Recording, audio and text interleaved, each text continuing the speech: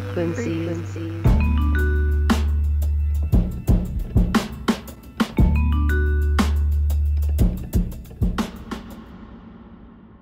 I'm sitting here with my husband, Paul. Whenever people meet us, they always ask two things usually. A, why are you here? And B, how did we meet? Yeah, one question is always for me. Mm-hmm. And then the second question is always for both of us. Yes. So, I want to tell our story. Go ahead. It's your turn. No, it's your turn. Is it my turn? It always comes down to whoever's turn it is. I think it's your turn. So, someone approaches us and they say, why are you here, Paul? And you say... Oh, it depends who it is. I say it in... There's usually 3 different ways I tell it. If I'm talking to a girl, I'll give her the whole spiel. The whole spiel. But only you girls. Yeah, because they don't want to hear all that.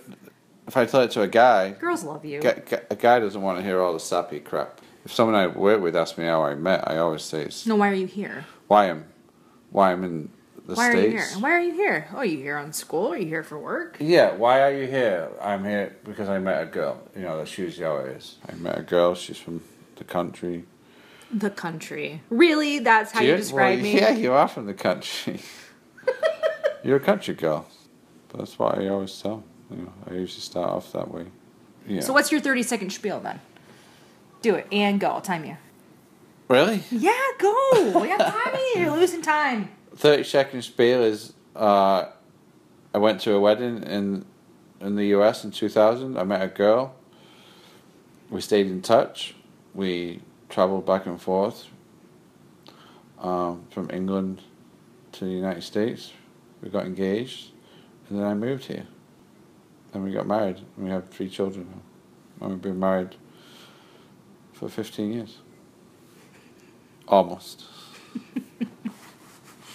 All right, so let's back up, shall we? All right, so that was the 30-second spiel. So we met at a bar. Most people say, "Oh, you'll never meet your spouse at a bar." Mm-hmm. That's true. But we met at a bar. We met in Kent at Panini's. And I was out with my boyfriend at the time. Yeah, but you weren't going to come out, so... I wasn't going to come out that night. And I didn't have a choice but to come out because I was being driven around by strange people. Because I just arrived. Yeah, I wasn't going to go out, and I did. And you walked in there, and we both had a Guinness, and it was pretty much... That was it after that. And we talked the whole night. And the first obstacle, I will say for us, that we had to overcome was definitely the language barrier. Oh, yeah? Still overcoming it? Oh. Yeah. Then we were together for 4 days? That's it? Just 4 days. The wedding? Not the whole time, though. Just here and there. A couple hours here and there. Like I said, I had no control over what I was doing while I was here. I didn't know where I was. Couldn't walk anywhere. I was relying on people to drive us around. I was always in a group. Okay, so after we met, then you went home. Mm-hmm. You went home to Manchester, Yeah. England, where you're from, and we kept in touch for 8 months. Yeah, until that May of 2001. May, when you came over. And I piggybacked on my cousin's trip to Ireland and came and saw you for 3 weeks.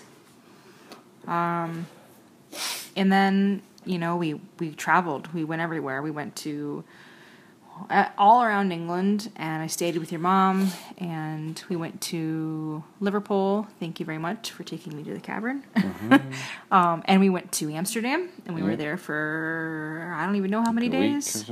Felt like a week. I got my first tattoo there. And then we went to Ireland. Yep. And I wrecked our car about 5 times. Never did get charged for that. So we had fun. And you went home. Then I went home. Then I came here in September. But when we were in September. Ireland, we decided we were going to get married when you were in Ireland. And yeah, then you came here in September during like a week after September 11th. Mm-hmm.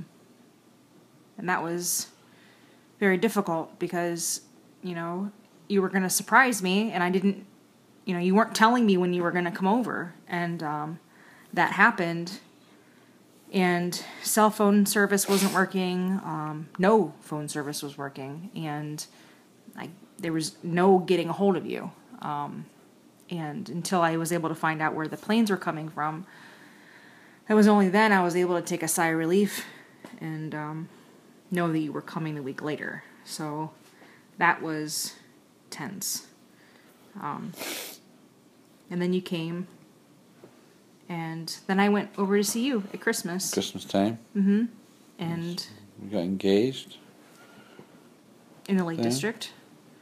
Ambleside. Then you spent New Year's Eve there. And then you went home New Year's Day. And I came back at Easter in 2002. Mm-hmm. And we did our invitations. Well, what did invitations? So then in May, I want to say like May 9th. The whole time I was waiting for my visa. Yeah, you had been traveling back and forth to London to try and, you know, get all the paperwork, because we had started the paperwork when I was there at Christmas. I remember riding back from Ambleside and on the train, and do you remember that? Filling out our paperwork? Yeah. In that tiny, tiny little train station that had like 2 people in it. Yep. Did a lot of train rides those years. A lot of traveling back and forth by train. So, okay. So then in May of 2002, then you got your visa at the beginning of May, and then like within 2 weeks you moved here, because as soon as you got your visa, I had to move here. You had to move here. So we had to be married within 90 days of you getting your visa.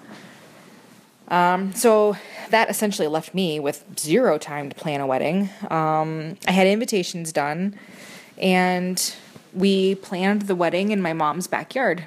And I had my dress made by a seamstress in Akron, and you know, I had quickly got the flowers arranged with the florist, and we had Nini's Bakery in Akron do our cake. And it came together very, very quickly. And, you know, everybody at the ceremony, we picked up their chairs and they took them to the reception about 20 feet away.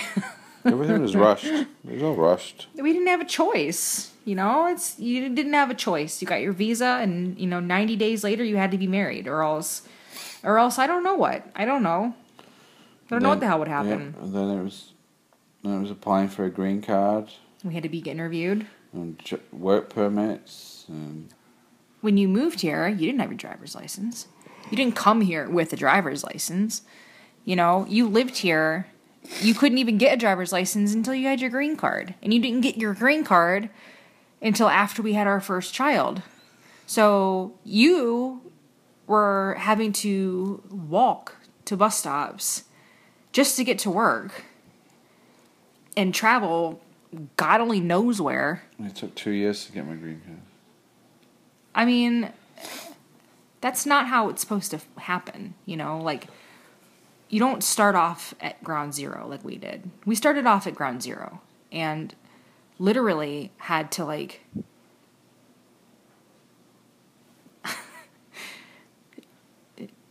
I don't know. What do you call that? I mean, I know everybody starts off, you know. So that's to survive, make it work on minimal. But I just feel like we started off in the negative. Do you know what I mean? Oh, yeah. Like, Absolutely. full on in the negative. Like, you came here. I had no job and you delivered pizzas. I spent most evenings on my own because you were at work. I was still in school. I spent most days on my own because I didn't have a job. It's like leaving your country and being on your own. When you arrive, none of your friends. No one understands you. And I got to the point where I didn't talk during the day to anybody. Just didn't want to talk. To who? Felt strange. Especially to Pat, because Pat's from the country. And I was the alien to them. They'd never heard anyone like me before. So it got to the point where I just didn't want to talk to anyone. Because I couldn't be understood. So it was easier to not talk than it was to try and communicate. Now it doesn't bother me anymore. Well, what do you think? So when you moved here then, we finally, People still make fun of the way I talk, but I just laugh about it. Do you think that... I used to get really angry about it, but now I laugh. It's even funny. Just make a joke. What kind of jokes do you guys do? I make jokes all the time. Every day. People make fun of everything I say, but it's funny. I have a whole room of people laughing. A whole room? Oh yeah, a whole room of people laughing because of how I talk. I just go with it. So I guess for us, it was a huge obstacle, just to get you here. But it was an obstacle just to, wrap our heads around that what we wanted to do is actually possible. I feel like everyone doubted us, and I felt like, nobody does what you're trying to do. It just ended up being this thing where it was impossible to everyone else, but it was a necessity to you and I. Do you know what I mean by that? Well, it might have seemed impossible to everyone else because they weren't experiencing that. So just the thought of it seemed impossible. But we didn't have a choice. I didn't feel like I had a choice. I really didn't. It was very, It was something we planned to do, and no matter what we had to deal with, we had to deal with it. There wasn't an it was option. more just okay, well, what's the next step? There wasn't an option, because if we didn't deal with it the way we had to, we couldn't have progressed. We had to, Lots of government paperwork. It was very, having to follow their process and pay thousands of dollars in fees. That's all over now, though. Yes, it is. It's weird, too, You just became a citizen. 3 years this year. 2.5 years ago. Yeah, almost to be 3 years in August. And